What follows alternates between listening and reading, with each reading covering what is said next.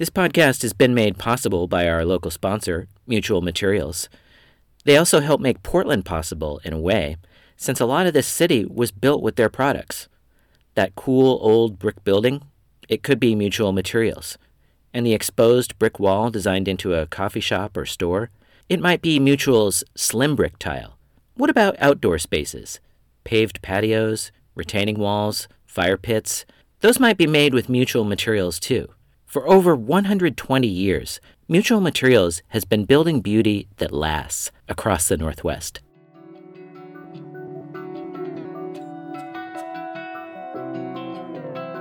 You're listening to In Search of Portland.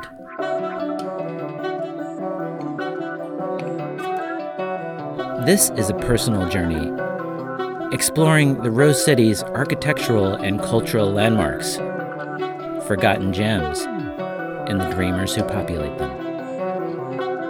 My name is Brian Libby, and I've spent 20 years writing about local architecture and the arts. On Season 2 of this podcast, we'll continue talking with a diverse group of creative minds and community leaders about how Portland became Portland and where we're headed.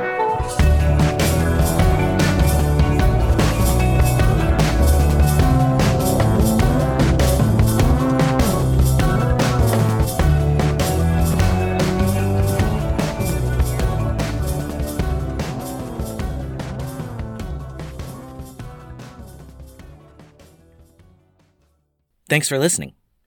After so far featuring a small group of unlikely landmarks this season, a parking lot turned construction site, a horse stable turned restaurant, and a long abandoned flour mill, we now turn our attention to a statue on Southwest Main Street that currently isn't even there.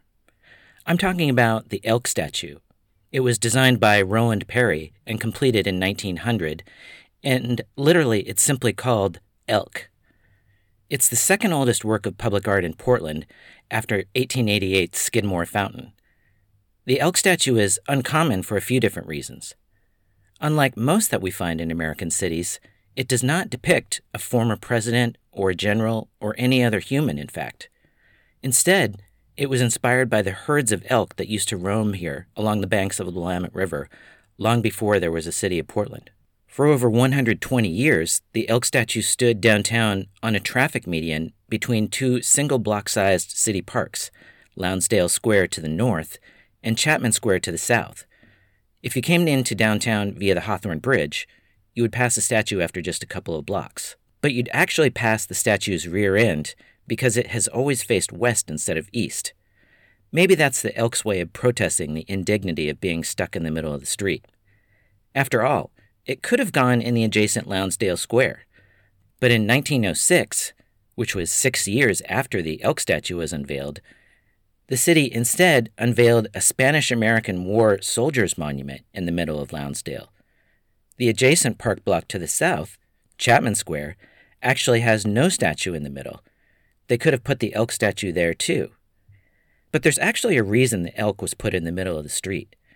Because the fountain at its base was intended to provide water for horses in a time before automobiles. In a sense, the Elk statue is just a decoration added to the water bowl. Even so, consider that 1 block away from the Elk is the second largest statue in the United States, Portlandia by Raymond Caskey, which sits atop the entrance to the Portland building. Yet while the name Portlandia is familiar to millions now, after being co-opted by a popular TV show, I would venture to say that the little Elk statue is more truly beloved here. I mean, nobody's ever made the Portlandia statue a shrine. I first became aware of the Elk statue in 1991, while I was a student in New York City. I saw the statue on screen in the classic Gus Van Sant movie, My Own Private Idaho. The movie is loosely based on Shakespeare's Henry IV, but it chronicles the lives of 2 young street hustlers, one a narcoleptic orphan, played by River Phoenix, and the other a mayor's son with a trust fund, played by Keanu Reeves. It starts in Idaho, continues to Seattle, then mainly takes place in Portland. In the first scene here, the opening shot features Reeves cradling an unconscious Phoenix in his arms at the base of the Elk statue. but the statue actually took on an altered look in the movie. There's a rider atop the elk and a different title inscribed at its base, Coming of the White Man. In real life, that's actually the name of a different Portland statue in Washington Park. Coincidentally, it's the one other statue that former Mayor David Thompson donated to the city. But in the movie My Own Private Idaho, which is largely about homosexual identity, the title Coming of the White Man is an inside joke, referring to the Washington Park statue, long known as a cruising spot. Now let's flash forward to the summer of 2020, when the elk was preemptively removed from its base by the City of Portland's Regional Arts and Culture Council. That's because the statue's location, across from the Multnomah County Justice Center and the Mark Hatfield United States Courthouse, was ground zero for the social justice protests that continued night after night for several months after the killing of George Floyd by the Minneapolis police, and a subsequent violent crackdown against protesters here by the Federal Department of Homeland Security's troops. In recent years, we have seen statues all over the world removed or defaced by protesters, dramatically bringing to society's attention the fact that many past historical figures we lionized were actually, with the hindsight of history, complex and even morally questionable figures, racist in many cases, or at least part of regimes with such values. There is the statue of Confederate Civil War General Stonewall Jackson that was taken down in Richmond, Virginia in 2020, for example. There is the statue of Confederate General Robert E. Lee, an ancestor of mine as it happens, that was last year removed from the U.S. Capitol building. To me, it's actually shocking that they were still there. Of course they had to come down. Yet it's important to note that last summer, the elk statue was removed by the city preemptively. Protesters did not deliberately damage it, as was rumored on social media. During the summer of 2020, this whole area of downtown Portland was repeatedly vandalized following violent police crackdowns on protesters. Studies have long shown that there is a cycle of influence between police violence and vandalism. They encourage each other. History also shows that legitimate social justice campaigns, like the women's suffrage movement a century ago, often came with attendant property damage. In 2020, it got all the more confusing, though, because long before the protests, downtown Portland was largely boarded up because of businesses closing during the pandemic. What happened to the elk statue was that its base was damaged accidentally. During the protests, the statue became a gathering point for demonstrators, so much so that bonfires began to be lit in the waterless fountain at its base. Those bonfires caused damage, so the city made the decision to preemptively remove the statue before it was accidentally toppled. A few months ago, I got to visit the elk statue in storage. I wanted to prove it hadn't been destroyed. I didn't want the disinformation about it to spread any further. After receiving permission from the city of Portland to visit the statue and getting the coordinates to a secure storage location on the northern edge of the city, I found the statue in the corner of a large warehouse strapped to a wood pallet on the floor.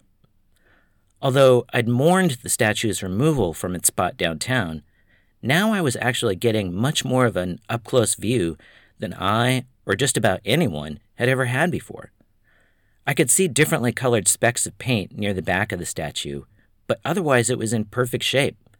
I could get a sense of the bronze in its patina. Seeing the face of the elk up close and reaching out to touch the statue, I felt connected to it like never before. It made me think of an old Looney Tunes cartoon made during World War II that I saw several times on TV in the 70s as a kid growing up, wherein a dog mistakenly falls in love with a bronze statue of another dog called Daisy. The male dog had happened to kiss the Daisy statue at the exact moment it was struck by lightning and mistook the electrocution for romantic fireworks. I certainly haven't kissed the elk statue, but without any doubt at all, it's my favorite work of public art in the city. So today in our first interview, I talk with art historian Fred Pointer IV, author of the 2021 book Portland Public Sculptors, Monuments, Memorials, and Statuary, 1900 to 2003. Pointer is also currently working on a book about Roland Hinton Perry, sculptor of the elk statue. Perry created several famous works on the East Coast, including the statue atop the Pennsylvania State Capitol building in Harrisburg, as well as a series of bas-relief sculptures outside the Library of Congress building in Washington, D.C., and 2 statues at the Gettysburg Civil War battlefield. Our second interview features Beth Nakamura, a longtime photographer for the Oregonian newspaper who spent months covering the 2020 protests. A year earlier, Beth was part of a team at the newspaper that won a regional Emmy Award for the multi-part news documentary The Ghosts of Highway 20.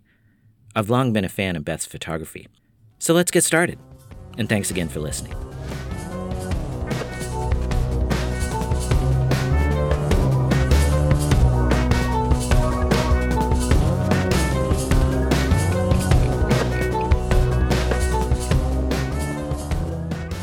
Fred, thanks for joining us on In Search of Portland.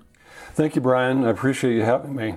And it's always a pleasure to talk about art history and local art history here in the Pacific Northwest. Yeah, you bet. So I wonder if you could just tell me about, could you just talk a little bit about your journey to Roland Perry and maybe a little bit about your interest in statuary and memorials and monuments? Certainly. I really started delving into the subject of sculpture and Northwest sculptors in particular back when I was working at the Washington State Historical Society starting in 2006. They have one of the largest collections of a sculptor by the name of James Wen, who was active up until his death in 1973.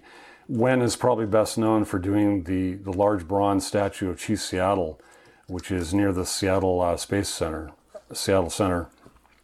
And he did that in 1912 as one of Seattle's first public artworks. And through doing research about Wen and looking at collections, I did my first book about him as a biography and about his life and work. And it really piqued my interest as an art historian in how sculpture, and particularly American sculpture, has developed over the past 100, 150 years here in our region. And it's kind of one of those, one thing led to another. My second book expanded not only about Wen, but 12 other sculptors of Washington State. And really, what you find in doing this kind of research is that there's inevitably some crossover. Sculptors did works in other cities like Portland. And that really kind of led to my latest book about Portland's public art sculpture over the past 100 years, of which there are 10 different sculptors discussed. Given that Seattle and Portland are relatively young cities, over their history, did they tend to be calling upon sculptors from other parts of the world, like the East Coast, more often, or did they tend to employ local sculptors more often? It really was both, in fact. And Roland Hinton Perry is a good example of how Portland, a patron by the name of David Thompson, he had been mayor of the city twice, was a local businessman, quite influential, commissioned Roland Hinton Perry from New York to come out west to Portland and create this sculpture for the city of Portland. It was actually the second public artwork that was done as a fountain for Portland, and Perry completed that commission in 1900 at the turn of the century. So what in your mind makes Perry, so to speak? Like, I wonder if you could talk a little bit about anything that would be a characteristic of his style. Like, I know that he studied at the École des Beaux-Arts in Paris, and so sort of like the Harvard University or Oxford University of Design and Arts in the 19th century. And so I would imagine that would have informed a really kind of classical, neoclassical style. But how would you describe Perry in terms of his style? Well, like a lot of American sculptors at the turn of the last century, he was trained in Paris, and he did take a lot of his influences from that formal training. You know, the Beaux Arts movement from the 1830s up into the end of the 19th century was predominant throughout the world over. as a Western sculptural tradition. It was an architectural style, meaning, and you had sculptures that were in public fountains or in front of new buildings with these elaborate facades that were very decorative, ornamental. But at the same time, they also drew, as you say, neoclassical inspiration from things like Greek and Roman mythology and the figures, this flair for dramatization of these figures. What fascinates me about Perry and the American sculptors is that they kind of took this training and this influence and they gave it a unique American twist. And that's where we see the subject matter and the choice of subject matter come into play. Things like local wildlife, like the elk, which, funny enough, was not something Perry selected. It was part of his commission by Thompson. Thompson had known about the Roosevelt elk in Oregon, and that Portland had been one of their traditional feeding grounds and ranges. And so in kind of a nod to that history and that local connection between Portland and this animal, that formed a big part of his basis for the commission that he had Perry do.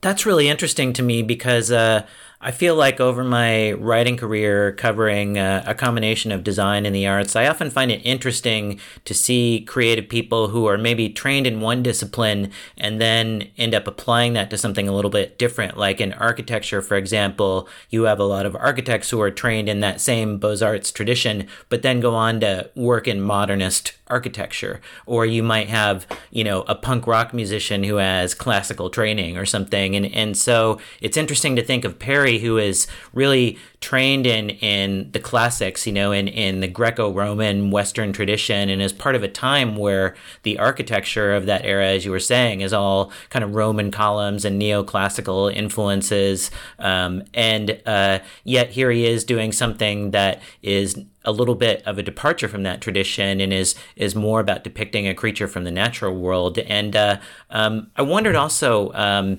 what you might make of that context, because I was trying to think of animals in statuary in general, and they exist a little bit, I guess, in that Beaux-Arts tradition. Like, I think of a few places where they're kind of like lions sort of guarding something, like the New York Public Library or Lord Nelson's Column. And yet I don't think of too many animals in classical statuary in general, especially if they're not attached to a building. Yeah, that's a really good point, Brian. It's interesting how, in addition to the way the style evolved from this Beaux-Arts that was almost imported to the country here into the States, you see American sculptors taking it in different directions. You mentioned the statuary that are out front of architectural buildings. A good example are lions. There's an example where this is not a new animal in either art or sculpture, but in the United States you had oftentimes lions, and Perry did these too. He did it for the Connecticut Avenue Bridge in D.C. Right. Where you have a pair of lions, and they're symbolic of guardian figures, and what happened was, with sculpture and being more ornamental and symbolic of an institution's role, like if outside a library, New York Public Library, for example, the lions are symbolic of strength and protection. Again, this kind of guardian motif that you see repeated in different places. But American sculptors took that, and with the support of groups like the Brotherhood of Elks, like fraternal orders that were adopting these animals, you saw a really huge proliferation of animal statuary. And this kind of plays into my next book about Perry and the elk as an animal in statuary. The Brotherhood of the Elks ended up doing a series of these sculptures called Elks Rest memorials. And they put them throughout the United States as grave sites you had these fraternal brotherhood grave sites in different cemeteries, sometimes more in several in one state. And this statue of the elk would be at the center of these grave sites. And it kind of got to the idea about the identity of the brotherhood and what the elk symbolized. And it was expanded. They took that statue and it started appearing in fountain sculptures and outside elks lodges and became very widespread until you have what we see today with modern sculptors, sculptors like T.D. Kelsey, Dennis Jones, Rip Caswell, who are also using the elk as a standalone art form. It's kind of interesting. Yeah.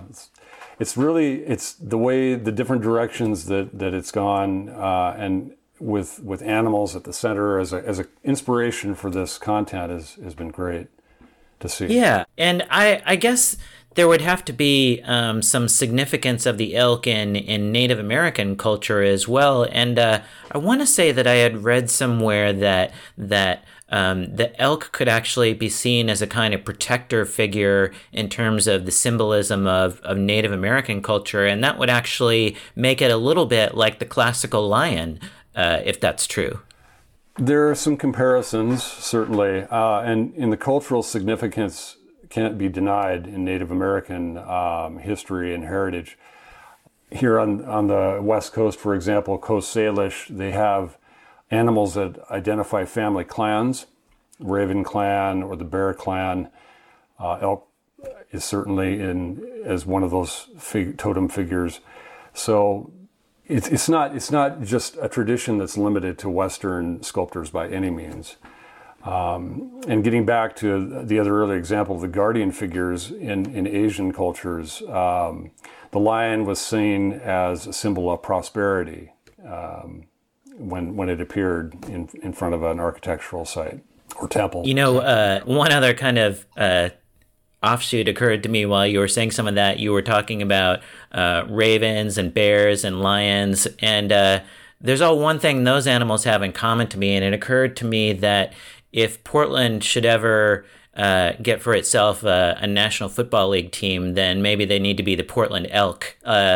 Although, it's like you want to put an S there, I guess. Like the brain almost wants to say like the Portland Elks if they're a sports team, I guess. But it occurred to me all those other animals that have ties to either classical statuary or Native American symbolism, they've all been manifested in sports team names like the Bears, the Lions, even the Ravens. But we don't have. I can't think of a single sports team called the Elk, and I think we need to change that. Well, certainly something for future generations to consider.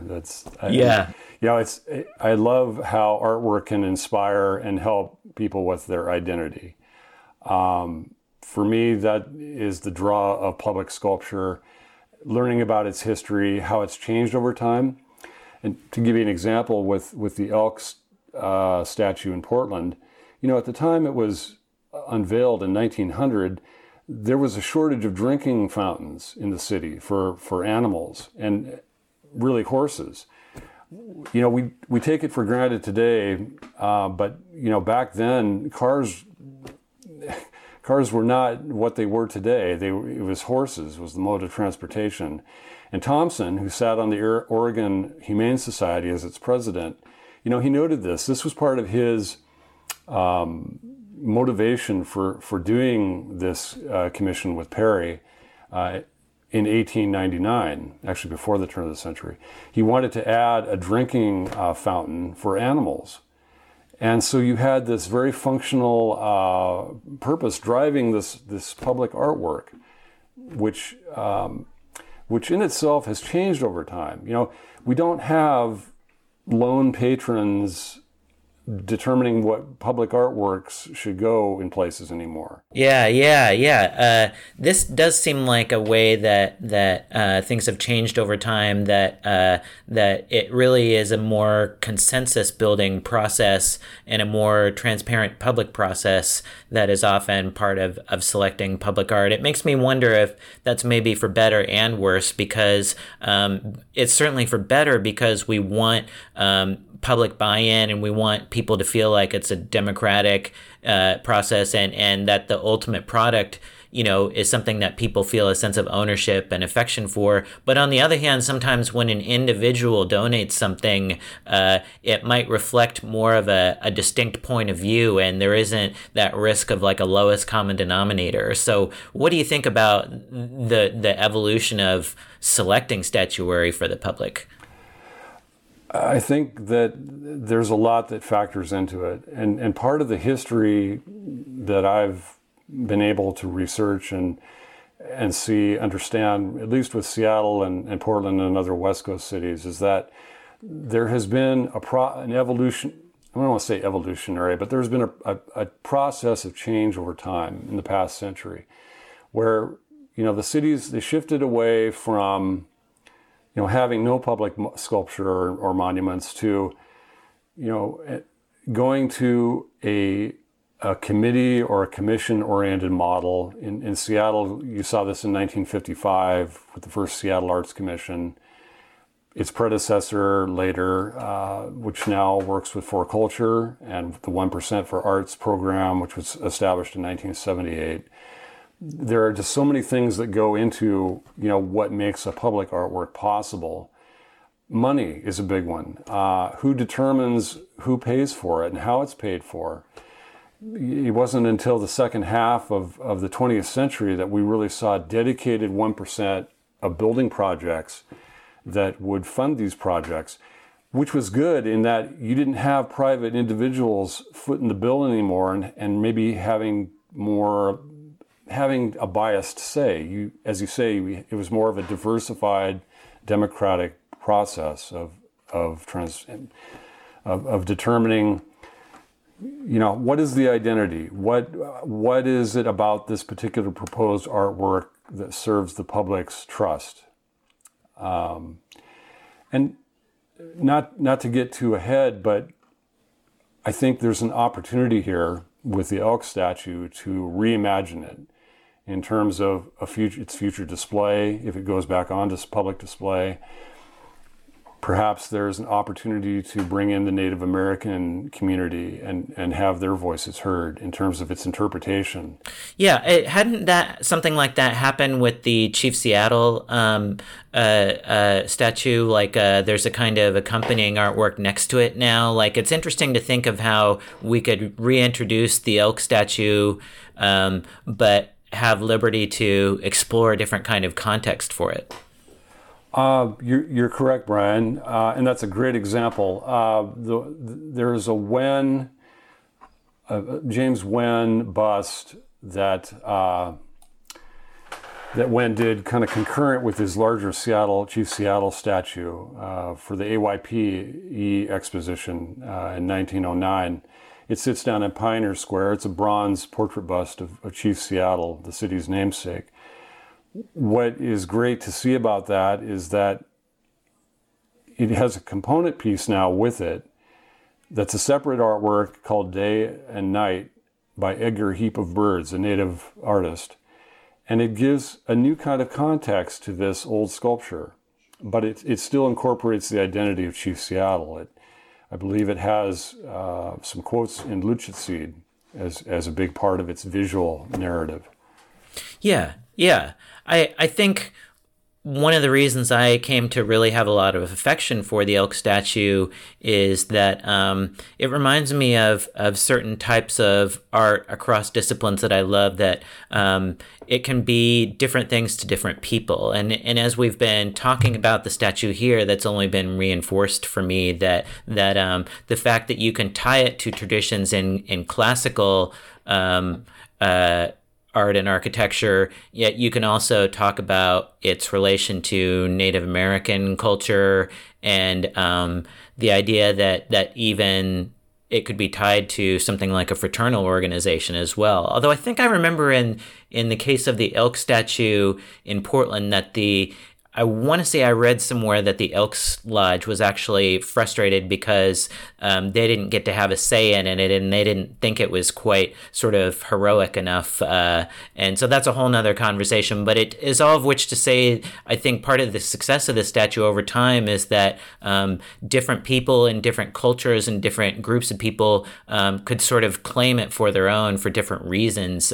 And now you can also maybe make a case for it as something that is different from the kind of traditions we have usually sort of celebrating people. And so, it seems to me like the success of this sculpture in part is that so many different people and so many different sort of tribes, like kind of figuratively and literally, can kind of feel a sense of affection or ownership of the piece.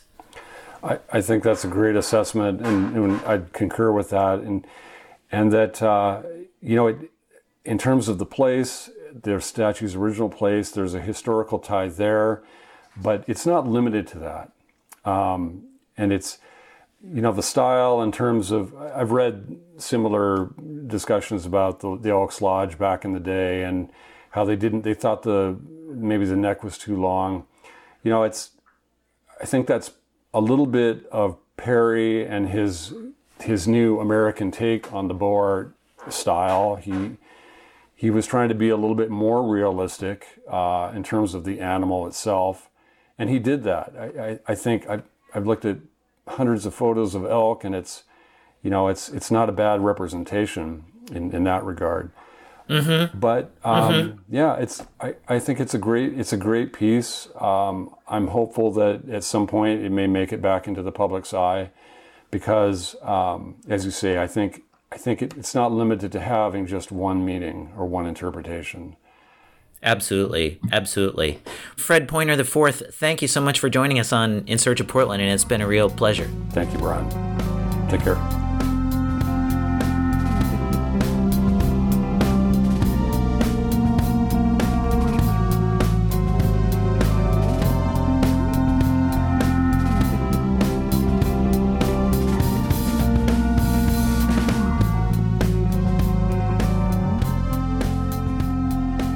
In Search of Portland is also sponsored by Capstone Partners, which plans, finances, implements, and manages commercial real estate investments for investors and organizations across the Pacific Northwest. Capstone's roots run deep, with decades of experience and solid relationships. Living and working in Portland and Seattle means this local company is poised to find and act on unique opportunities that outside firms never even see.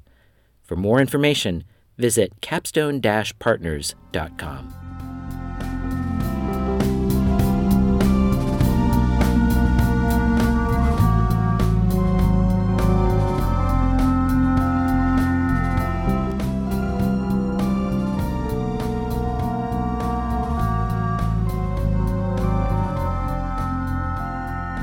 Beth, thanks for joining us on In Search of Portland. My pleasure. Thanks for having me, Brian. Yeah. Well, I've been a fan of your work for a long time, and it gives me kind of reason to ask, actually, before we get into some questions about this summer's protests and the elk statue, I'd love to just ask you how you got into photography originally, like if it was something you were doing from a young age as a kid, and then, it strikes me that there are all kinds of photographers out there. I'm an enthusiastic photographer, but almost everything I take a picture of doesn't have people in it for some reason. Right. And other photographers are all about portraiture and shooting people. And so, how did you become the photographer you are today? Well, growing up, I was never interested in photography. I was not the high school yearbook person or anything like that. But I do look back now and see characteristics that come into play with how that all happened. And I think, I've always been kind of an observer, I think. I've always been, I don't want to say split off, but I think, from my earliest memories, I've always felt like I was at once living in an experience and observing it simultaneously. And I always thought, oh, that's a little schizoid. And then I grew up and realized, oh no, that's actually, those are some things, that I could parlay into a life with some purpose. So, but I was never really interested in photography necessarily until I moved to New York City. I grew up on the East Coast. I grew up in a small town in Massachusetts, and but I have roots in New York. My grandparents emigrated there from Russia, and I have a lot of relatives there still, actually. So I moved there, and it was really, it's such a rich place, obviously, and it's such a visual place. And so I just really started seeing scenes that I thought, gosh, that it was also interesting. And so I just borrowed my roommate's camera one day, and it kind of happened quickly from there. That's great. Yeah. That's great. That appeals to me because I went to college in New York City and, nice. I was a young photographer, amateur photographer there, and I have such a lovely memory for the most part of walking around Greenwich Village or other parts of the city and taking pictures. What years would you have been in New York City? I was Mayor Koch's New York City, so we're going way back. I was in a pre-Giuliani, a real gritty version of the city that doesn't exist anymore. Manhattan looks more like Disneyland now. Of course, I lived in Brooklyn, which was even grittier. But yeah, that was then. This is now. I think, New York is also the birthplace of, look, if I think of photography in the United States, I think of West Coast as being much more informed by the landscape, and you see the great landscape photographers come out of, that region.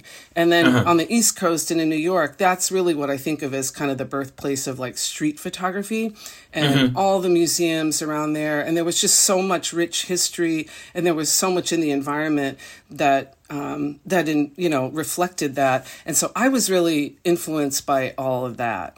And I wasn't necessarily interested in journalism, although I was raised, by newspaper readers, surrounded by, great newspapering. But that really wasn't my entree into photography. It was only later where it was sort of like, oh, I could maybe get a job and get access to free film in a darkroom. And that was really my motivation in the beginning. So I think always in my career, I've always tried to sort of push the limits of journalism and, at its best, try to merge a kind of fine art sensibility with the interests of journalism and informing the public and sort of giving that first draft. So I think I've always tried to straddle those ideas. Are you in any way an adrenaline junkie, as someone who covers sometimes dramatic incidents, or is that just one of the hazards of the job? Do you get excited by if you hear like on like a police scanner that something is going down? Like, are you the type of photographer who can't wait to be in the thick of it, or is adrenaline kind of beside the point? Oh, I think I've always been kind of nosy. I think that's kind of a base. I've always been curious. I think if you're, journalism is not for the incurious, So yeah, I've always had like, what's happening there? Or, like going back to my childhood, I would always sort of be, caught staring at someone or a scene, and so that's something that is kind of part of my nature, certainly. I think, when I think of the things that really ignite me, in terms of making work, it's actually, I'm always much more interested in things that really aren't there, as opposed to things that are sort of like blasting out right in front of me and kind of hitting me with a sledgehammer. So something like The Ghost of Highway 20 was it ignited my curiosity and my skills, because I was trying to tell a story about something that happened decades ago with nothing but, retired detectives and a bunch of deep woods. I mean, it's really hard to visualize that. So you have to kind of lean on your own skills to evoke something in the work. And that's a lot harder, but I'm more engaged when I'm doing that. So something that's playing out right in front of me that's blatantly obvious is actually it's inherently less interesting to me. That said, the Summer of Protest was a kind of next level experience for anyone who was on the ground there. So I think there was the risk, especially in what we affectionately call the Fed Wars, that federal occupation in the middle chunk of that experience where, sure, I was all in, and you couldn't help but be swept up in the drama and the complexity of that, and just what it meant for people in Portland, but also what it signaled sort of nationally, and how, looking back, it's sort of like we were caught up in the throes of both a propaganda war and a presidential campaign. So it was extremely complicated and engaging. Absolutely, absolutely. Well, let's back up for a second. When did you sort of get the bat signal, so to speak? Like, when did you start to get an inkling that things were starting to happen down near the Elk statue in the Justice Center? Like, how soon after, if it doesn't seem crass to say so, how soon after George Floyd's murder were you down there, and were people gathering down there? Right away, and right away, it was clear.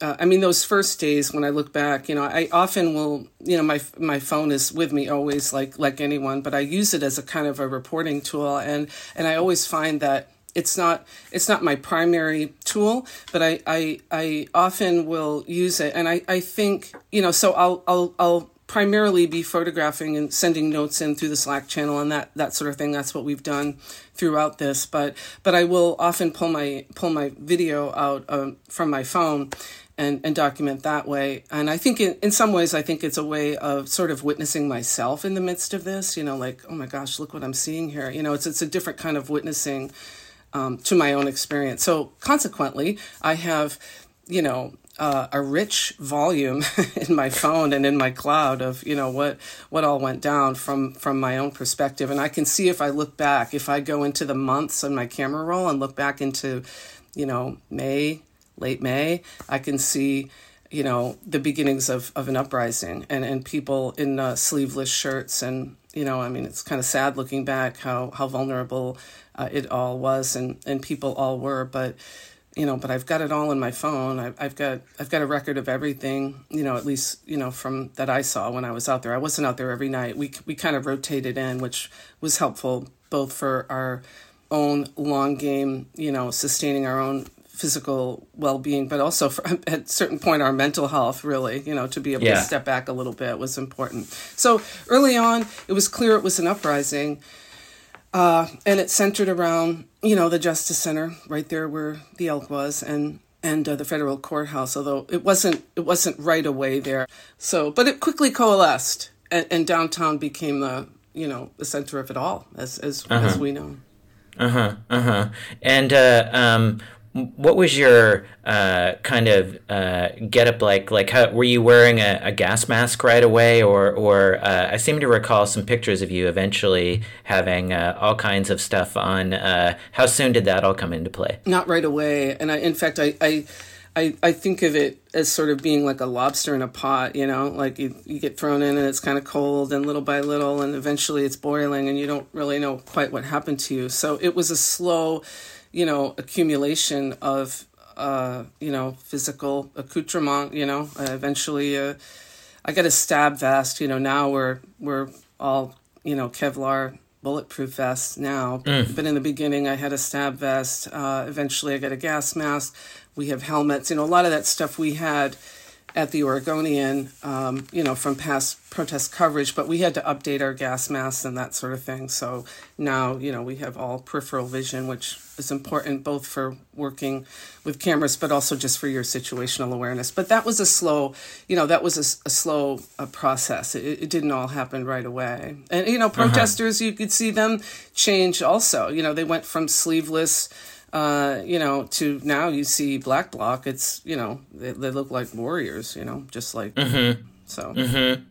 And if you wouldn't mind, if it's not traumatic or anything, I wonder if you could walk us through the night you were injured. And I found a tweet from yours from June 15th that reads, while covering protests, I was slammed by a baton from behind by police.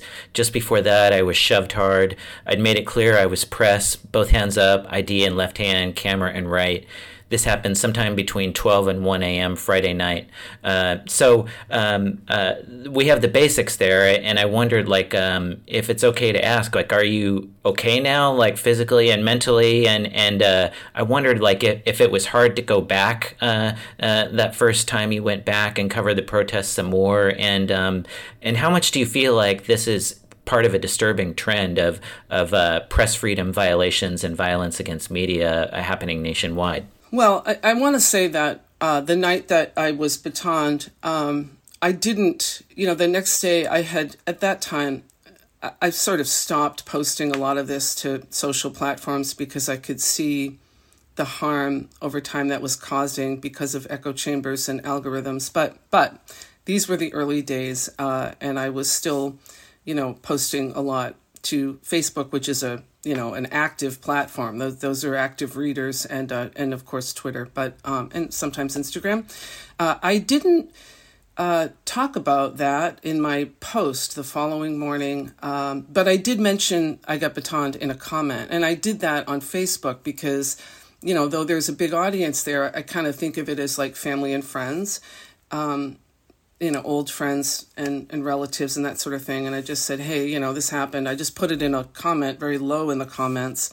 But, I'm fine.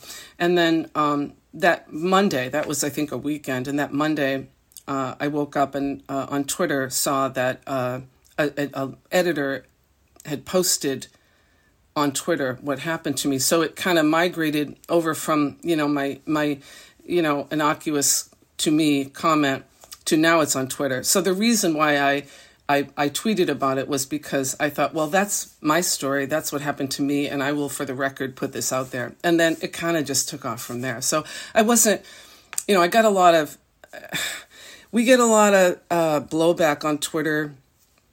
I think when you're female, you get even more. And I took a lot of heat for that from people who thought I was just, a crybaby or whatever. And it's like, please, I was just out there doing my job. Yeah, it's kind of ridiculous, but, that's another story. But I thought, I'm going to own that. That's my story. That's not for someone else to say. And so here's clearly what happened, and end of story. Well, that was kind of the beginning of the story. So, and so we filed an incident report so that they could look at that. And, that was a decision. And I could have said, no, don't do that. But I said, yes, do that. Because I want, I thought people should be, this should be seen. This should all be as transparent as I could make it. And so that people will be held to account for this kind of behavior. It was at the time gratuitous in my mind. I was holding up my press pass. I was saying press. I had and I do this. If you see, now there's all kinds of streamers and video everywhere, and you'll see me in videos months later, even holding my camera, press pass. These are tense situations. So it's not like I'm just a silent person there, just trying to do my job. But I also want to alert them, hey, it's me. I'm doing this. I'm not trying to interfere with what you're doing. They said go north. I turned around. I started going. I'm kind of shooting pictures as I go here and there because I'm in the midst of a volatile situation. So I'm continuing to do my job. So, now I look back and think, oh gosh, those were such innocent days. A little baton was like nothing. And at the time I didn't feel like it was, that big a deal. But it also, I can look back at that was really small compared to other stuff that happened to us. I mean, I was, during when the feds were here, I was hit directly with canisters, bruises on my body. We had all kinds of stuff happening. And that's just with journalists, okay? That's not even with what was happening, to so many of the protesters. But I look back and I think, now I really understand. I mean, my one takeaway is, I remember, I don't know, over the years thinking, what is the definition of assault? And thinking, oh, it's kind of funny how even just like a little tap or something, that seems so innocuous could actually be considered assault, meets the bar or the legal definition. And now I understand why. I'm like, yep, that you just, to physically violate someone's boundary, it's really violating. It's really offensive. Even, a shove, or, and the baton was sort of like it was a parallel, it didn't club me vertically. It was like a parallel, holding the bar horizontally and pushing me. And it was against I carry a lens belt, which is kind of a cushioned thing where I carry extra lenses in. And it was, kind of cushioned by that. So there was no mark on me or anything like that. But, it's very violating. And it was gratuitous. I didn't do anything to earn that. I was just trying to do my job. When is that ever okay? Yeah, it says something more too. Like this maybe isn't quite an isolated incident, and it maybe speaks as well to the plague of misinformation that is out there, where the media is being vilified as the messenger. And what have you heard from other journalists in Portland or journalists in other cities? Do you feel like there's been an increasing trend of violence against journalists covering some of these incidents? Oh, there's no question about it that was everywhere, through this and across the country. I mean, there's been over 1,000 press violations reported to the U.S. Press Freedom Tracker, and throughout these protests, I believe that is wildly underreported, because I know, just being on the ground, there's so much chaos, so much goes unreported, and people are just trying to get through the night and get their work done. They're not, I just think a lot of it goes unreported. And yeah, I mean, it's hard to say. I'm not a social scientist. I'm not, here with bringing any authority to this. I will say a 4-year propaganda campaign against journalists and journalism, I certainly would imagine, is a factor in this sort of, disregard of our role, our protected role, I would add, in the United States, in, keeping accountability to people in power, and on behalf of the public. And I think that has been vilified, and we have been made the enemy. I think that's clear. And it's only getting worse, actually. I mean, Parler's put a thing on our back, and a bounty. Yeah, basically. I mean, we're soft targets out there now, and it's all very dispiriting, to say the least. I mean, it's alarming. That's right. It was really a summer with multiple chapters, and it was first about protesting police brutality, but then it became something more. It became armed federal troops violating people physically and violating their right to free assembly. And it essentially also made me curious about something going on both from police and the feds, this question of when is a riot, and it seemed to me, I was curious of your opinion, that it seems like sometimes riots were being declared when maybe a lot of people believe that it hadn't quite risen to that threshold yet. And so whether it's the declaration of a riot or just the behavior in general, I'm curious what you think about the kind of offensive aggressiveness that you were seeing out there, either from Portland police or the feds. Like, how much do you believe that they were forcing the issue? And do you think that's true, that riots were being kind of declared as a pretense to be able to take action in that way? Yeah, I mean, that's a loaded question. Certainly,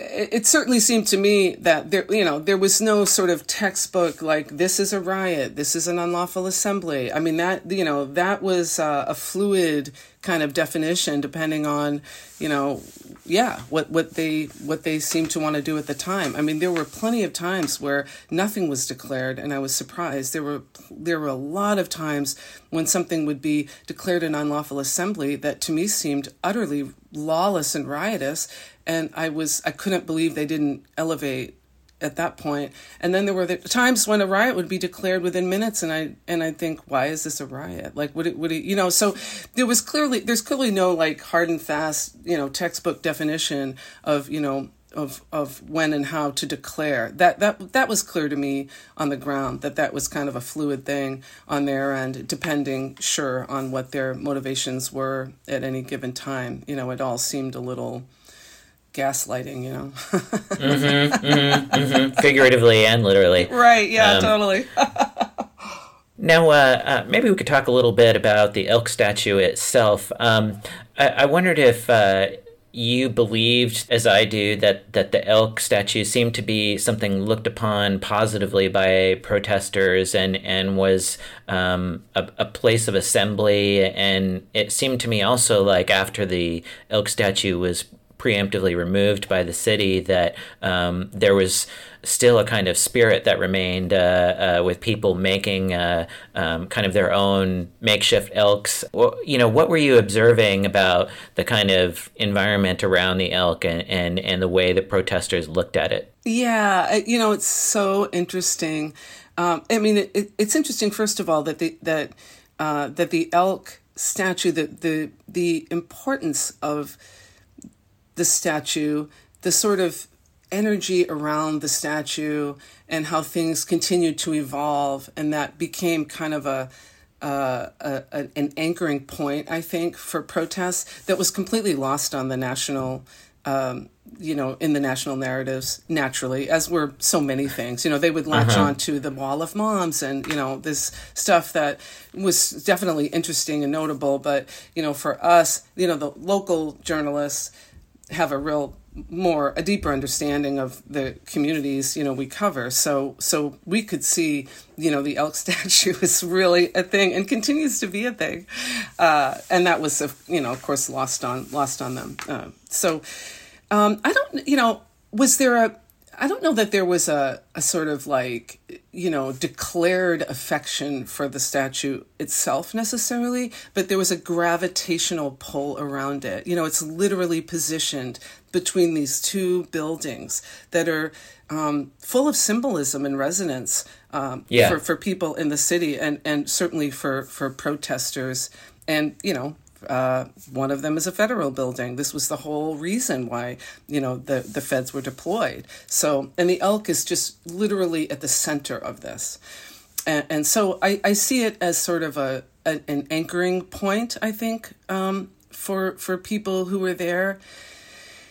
It would be really kind of fun to, if if there was, you could make a little flip book of the elk statue. That would be really cool. I didn't photograph it every time I was there, but it was certainly a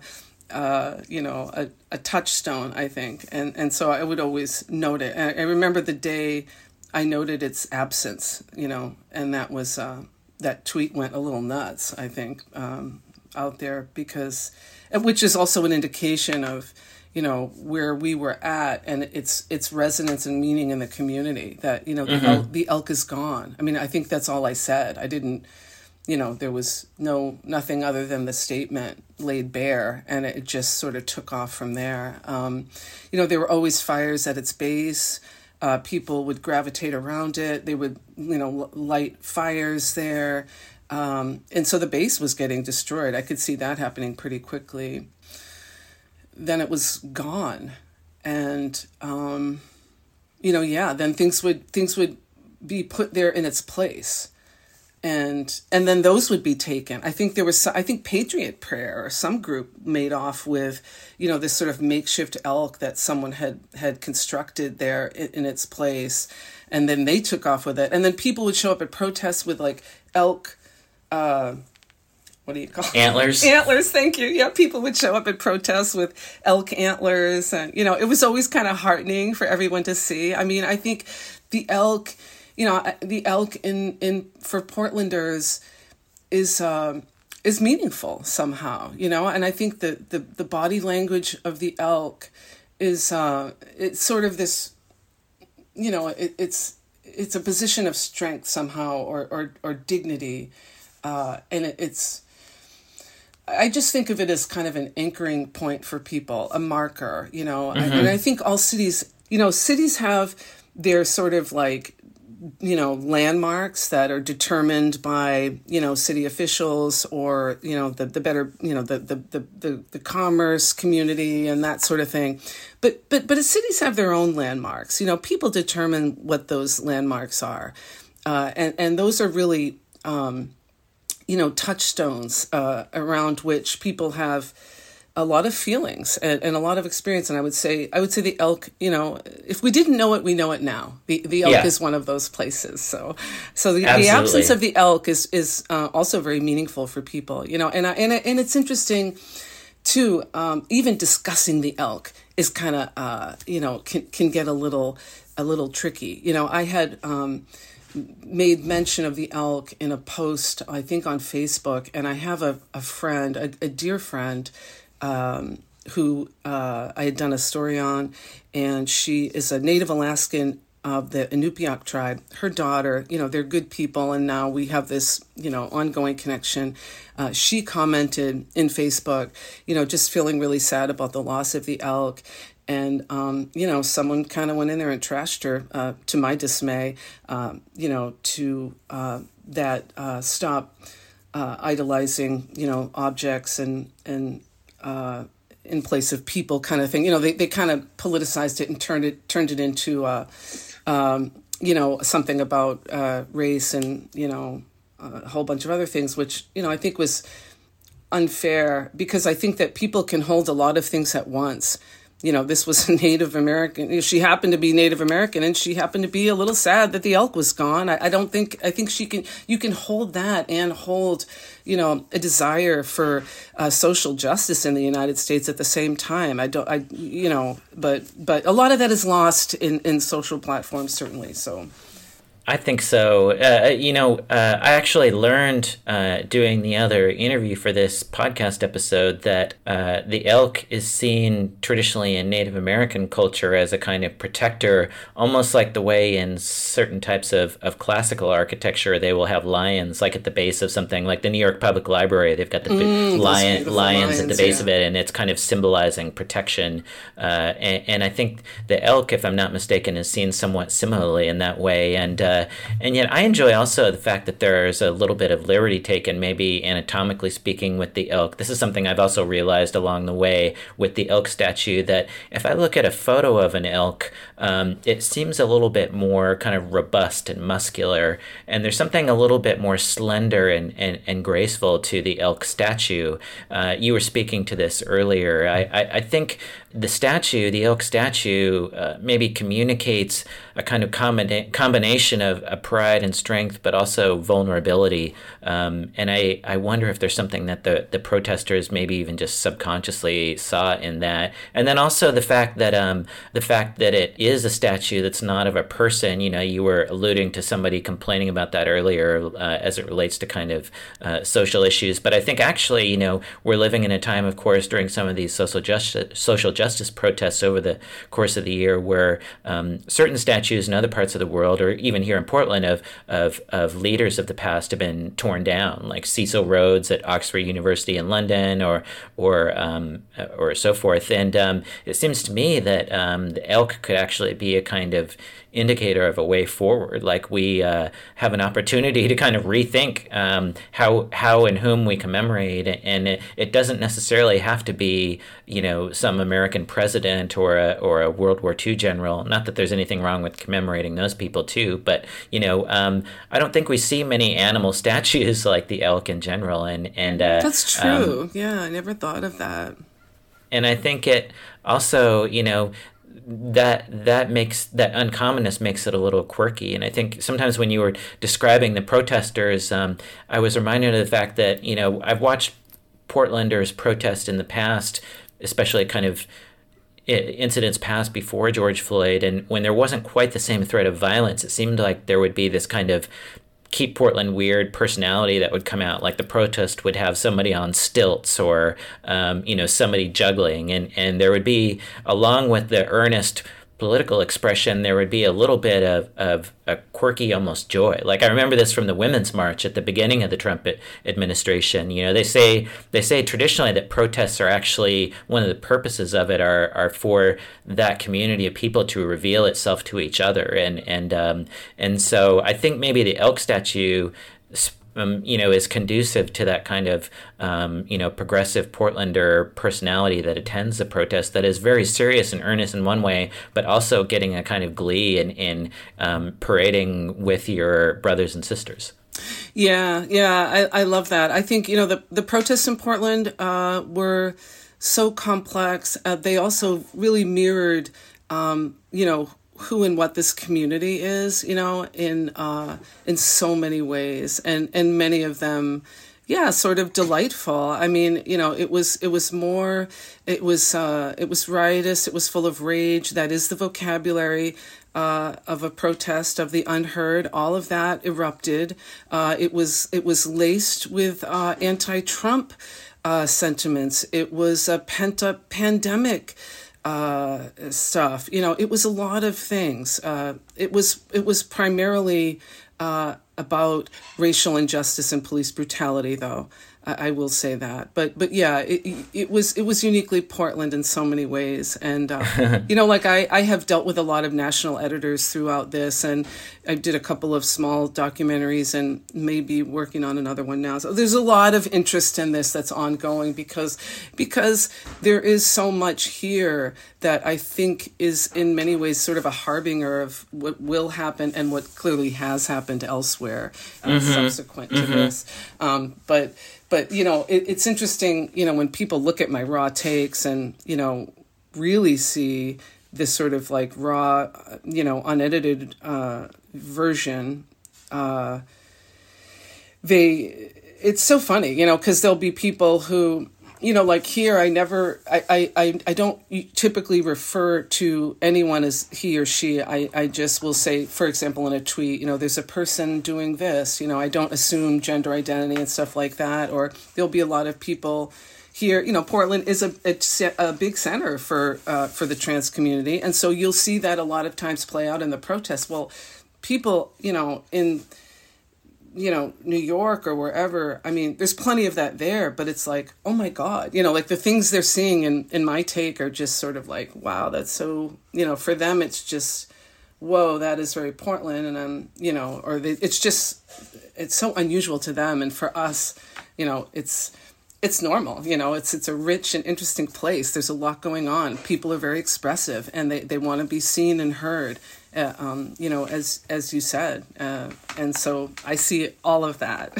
Yeah.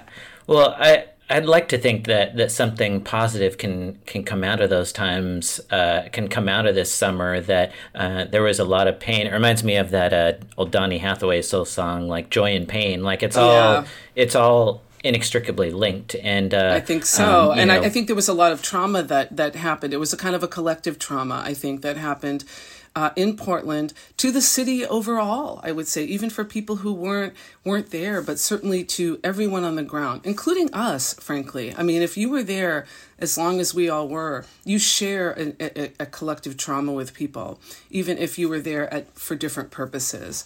Mm-hmm. And I think that there is a kind of a trauma bonding that happens, and I think that has happened. I would say the presence of the feds that kind of like caused a real second wave of uprising, and I think in some ways, I know they withdrew because Kate Brown and Mike Pence kind of got together and made that happen.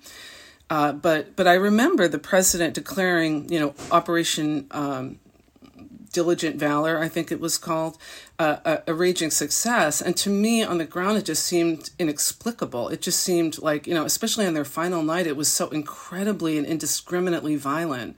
And then they just withdrew slowly, but in terms of what we were seeing on the street, it was this sort of last night of it was kind of like at the end of a fireworks display, that big shit show of fireworks. That's what it was. It was unbelievable, and so I think there's a lot of trauma bonding that happened, and also, frankly, the potential for more radicalizing because of it all. So it sort of had the, I don't know what effect, I don't know what their long game was. Okay, did what they do confirm for them what they were trying to say? That. To sort of turn anti-fascist, which frankly emerged as a response to the Trump administration. There was no talk of fascism until that all happened, okay? So all of this was so much drama playing out, to what end, I am not here to say, Brian, but... The thing I like to do is to just literally kind of, there's like a Seinfeld episode where George Costanza decides to just start doing the opposite of what his instinct is in all cases. So I just try and reverse engineer everything, like Operation Diligent Valor. Well, it wasn't diligent because they left actually pretty quickly thanks to protesters in Cape Brown. There wasn't valor, of course, because they were... being very un-American, essentially, suppressing the right to demonstrate, and being a bunch of Goliaths, pre-accusing Davids. And if Trump goes out of his way to say mission accomplished, then that's to me a de facto admittance that they failed.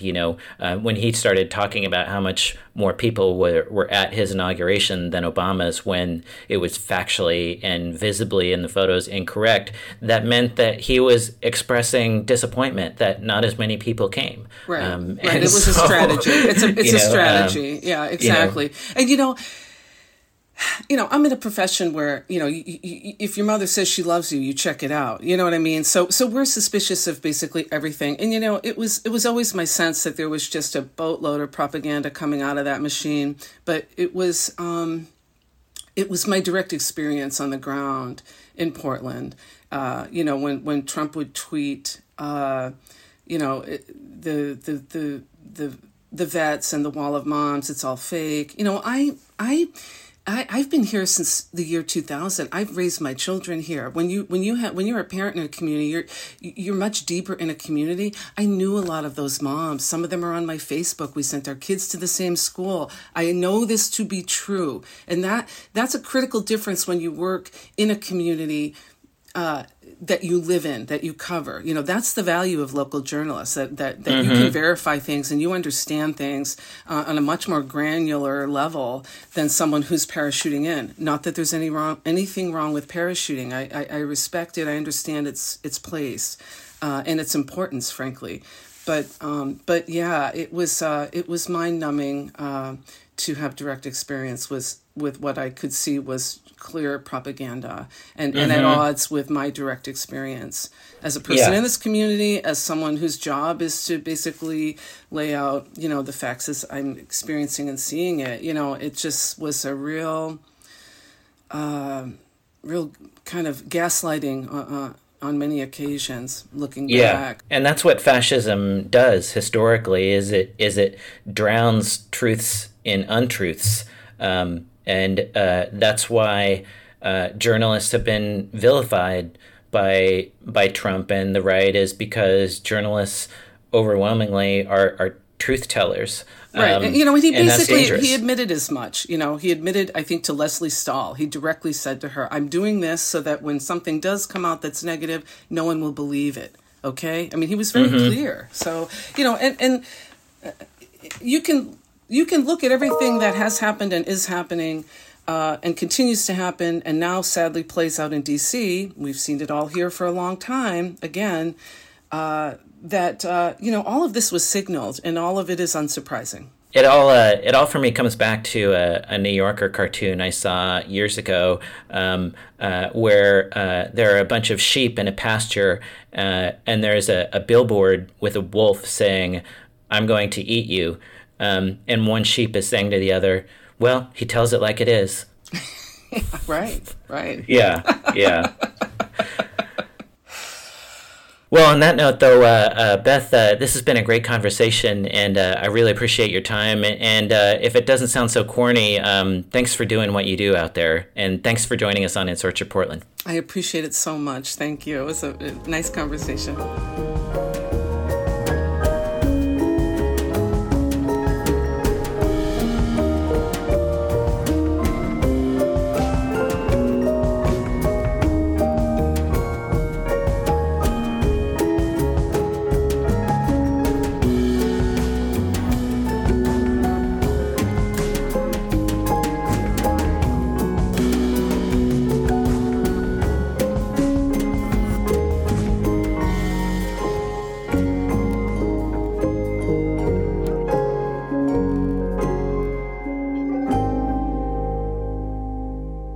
And now another quick word of thanks to our show's sponsor, Mutual Materials.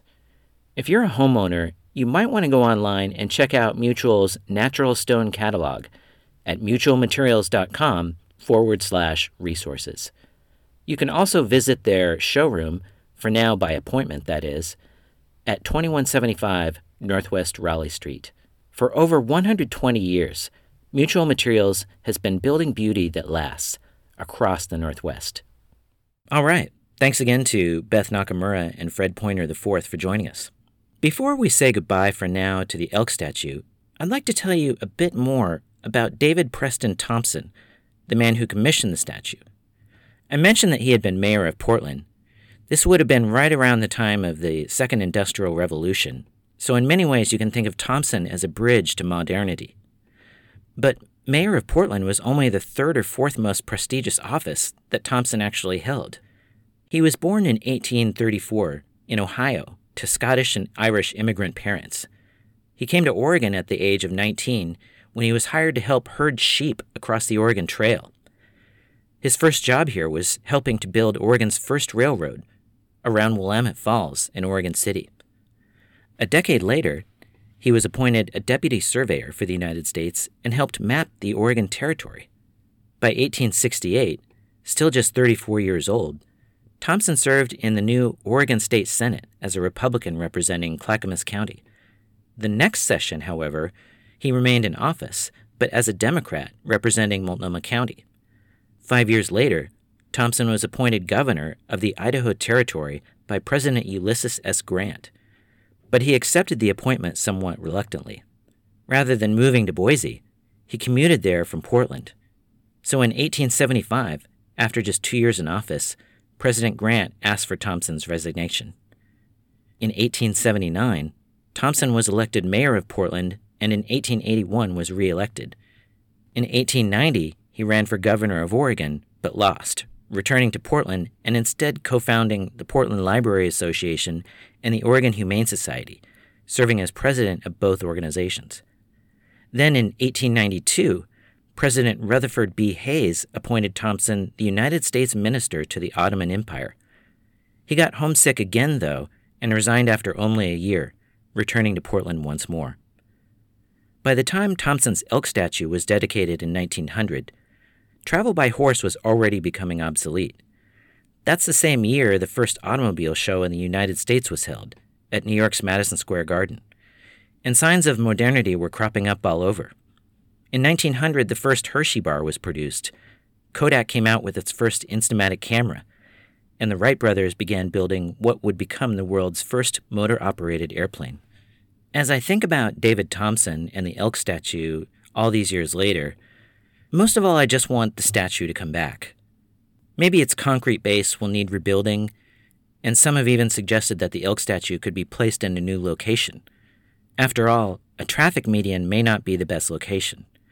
If nothing else, the elk could be turned around, so it faces the river.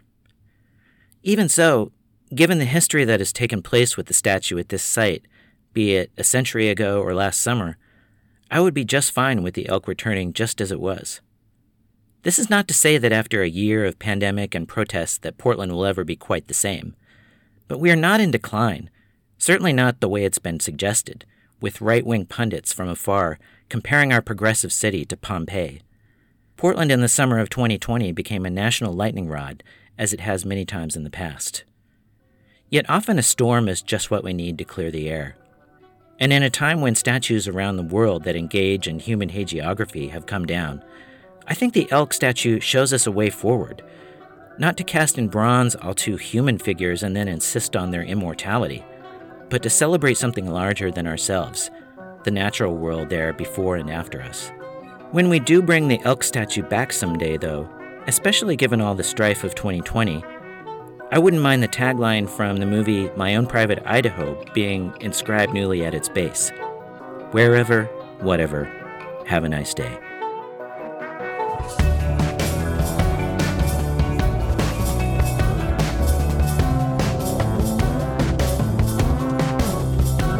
In Search of Portland has been produced by X-Ray FM. You can listen online at xraypod.com or wherever you get your podcasts. Thanks to the station and especially producer Jonathan Covington Brim.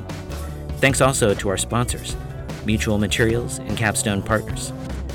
As always, a big thank you goes to In Search of Portland's talented collaborators, including songwriter Chad Clark and his band Beauty Pill for providing music, and illustrator Nikolai Kruger for providing original artwork to go with each show. And a final thank you to my partner, Valerie Smith, who has acted as an editor and a sounding board for this entire podcast and its upcoming companion book. In the meantime, thanks again for listening, and please join us next time on In Search of Portland. Adios for now.